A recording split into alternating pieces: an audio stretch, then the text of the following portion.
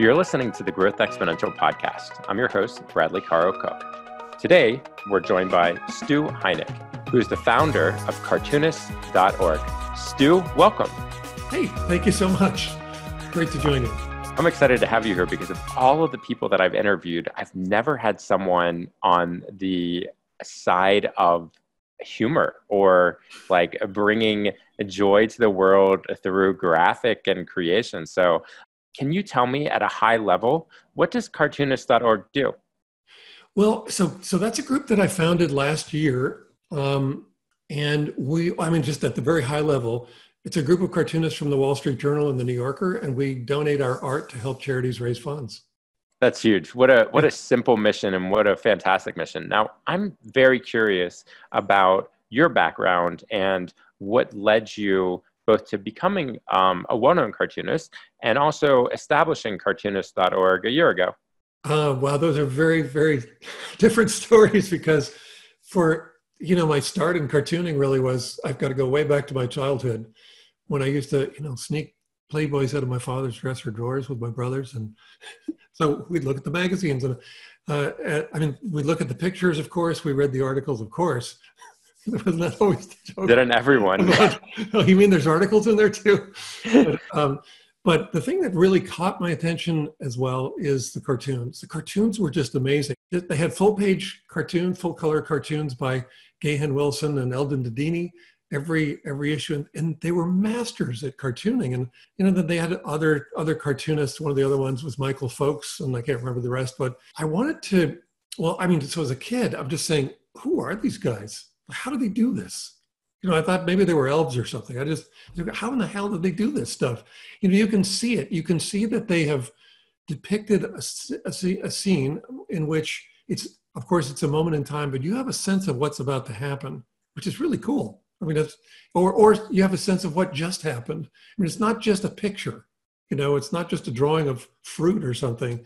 Something's happening, and there's usually conflict, and it's funny. And I didn't realize this as a kid, but one of the things that I came to realize, because I've had a big, long career of using cartoons in marketing. And one of the things that I learned pretty quickly was that when magazines and newspapers were running readership surveys to find out what gets read and remembered, what they found was that cartoons are almost always the best read and remembered part. And you and I were talking a little bit before we started about our favorite cartoons that we could remember from decades ago. That's amazing. And so that's what happens. People love cartoons. No pun intended, but they're drawn to cartoons. Since I had this long career, when I started my business, I recruited a lot of my heroes of cartooning into sort of like this stable of cartoonists who produced the work that my agency put out. And so I started by looking at the cartoons by Eldon Dedini and Gahan Wilson. And then those guys, I brought those guys into my group. That was really cool. And then also a lot of my heroes from the New Yorker, Bob Mankoff and Leo Cullum and Arnie Levin especially. And it's almost like I was raised by wolves. I've learned cartooning from these people. It was amazing. Really, really an amazing start in my career. But there comes a point in many people's lives where they say, okay, what do I do to give back? And I'd always been thinking, well, I really have to make it before I give back. And I'm sure you hear this all the time. Actually, I got to wait until I really, really made it. And then I realized that's just silly. I have an opportunity to help charities now, and I need to do it now. And so the concept is, it's actually twofold. Obviously, I mentioned that we donate art to help charities raise funds. And so, we donate an art piece and then the charity will auction it in their gala event, and whatever they get for the art, they keep 100%. So we don't even touch the money. But the other part of this is that I just have such an amazing time with the art form of cartooning. Getting to know and work with my heroes was incredible. What an incredible opportunity. And the art form touches people, and it's a universal thing. It shows up all over the world. There are cartoonists in every culture, actually. But the thing that's really weird about this is that there is no market for the art. And I think that cartoon art ought to be up on walls. And they're pretty cool. It's a new context for cartooning, but I also want to stimulate a market for single panel cartoons. I want to give back to the art form as well. That's remarkable. I mean, going from such a selfless place, what's it like, the life of a cartoonist? I mean, when I picture it in my head, I picture that there's a lot of hustle that has to go on in order to find success in one's trade. But like, what is it really like?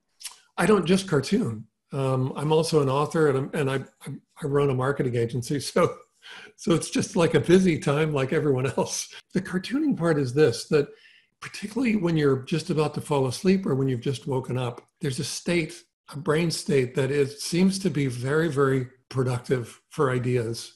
I know there's a term for it. I can't put my finger on it just at the moment. But in that state, you end up with these ideas just come to you. Sometimes, I mean, they can come to you while you're driving or doing other things, but especially then, these funny thoughts come up for a cartoon. And so you've got to make sure you write them down, because otherwise you'll lose them. And then you just accumulate those. And eventually one weekend you say, okay, I'm going to do a batch. And you spend the weekend drawing. That's my experience of it. I guess the other side of it is I get to see a lot of times, the effect of the cartoon, and people love them. I mean, they're just so delightful. I actually helped one guy pass a kidney stone with the cartoon. We've always heard that humor has a health benefit, and that one had a direct benefit. Wow, he'll definitely remember that cartoon.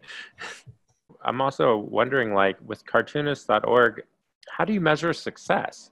Success. Well, I think it's going to be a long-term play. And so I have those two missions. One of them is to give back to the art form and really the artists in it. I mean, I love the other cartoonists. They're amazing.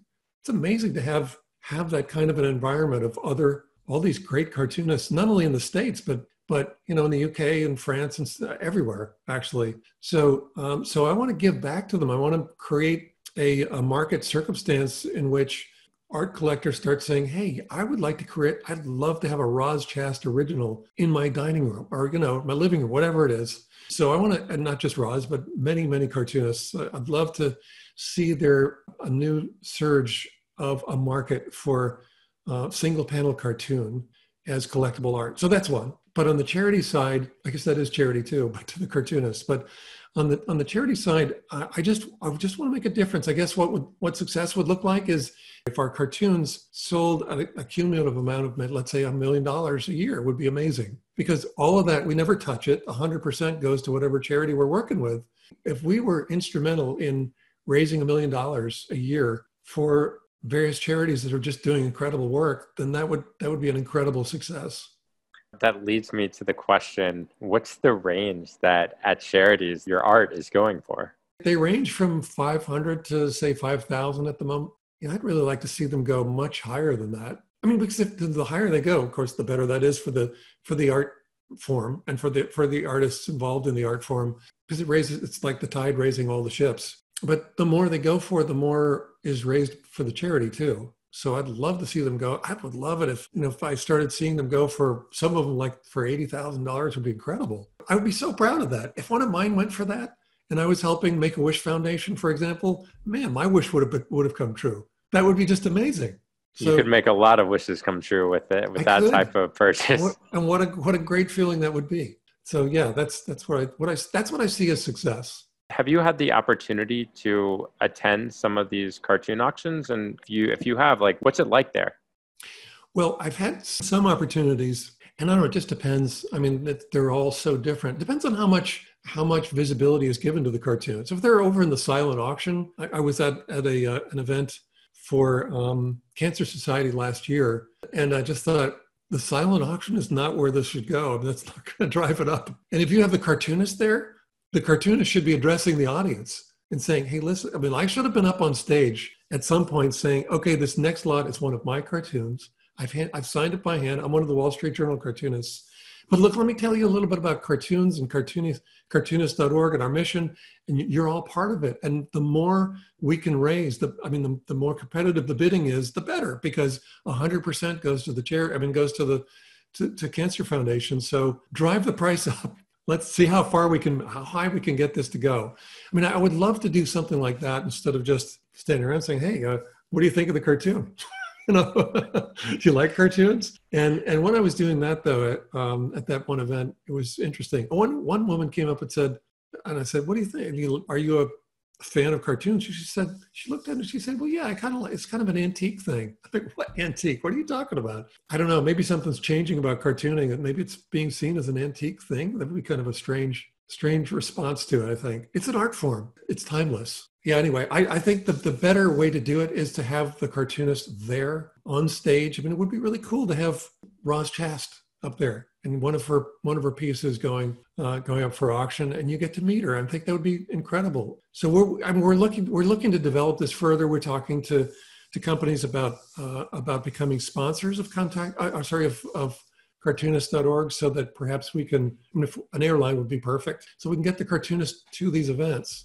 A hotel chain would be perfect so that they can stay somewhere when they get there. Anyway, that's how I see it working. I've seen it both ways, and certainly when it's a live auction and it's part of the live auction and the cartoonist can be up on stage, I think that's when we have the greatest chance of success in terms of driving up the prices bid for the art. I mean, that's a powerful vision and actual practical applicable use on the ground. So tell me, with all of the great work that you're doing, how do folks find you?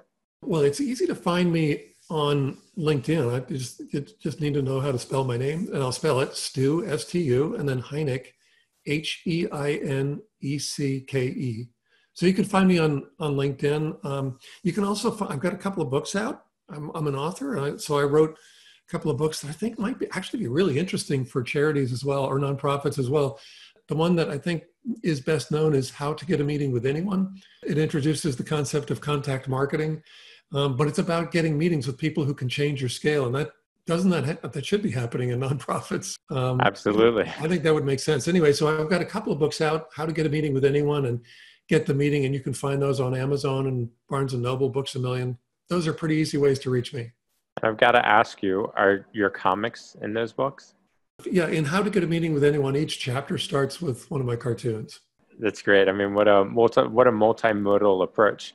I so appreciate all the good that you're doing in the world, and I want to wish you success in all your worthy endeavors.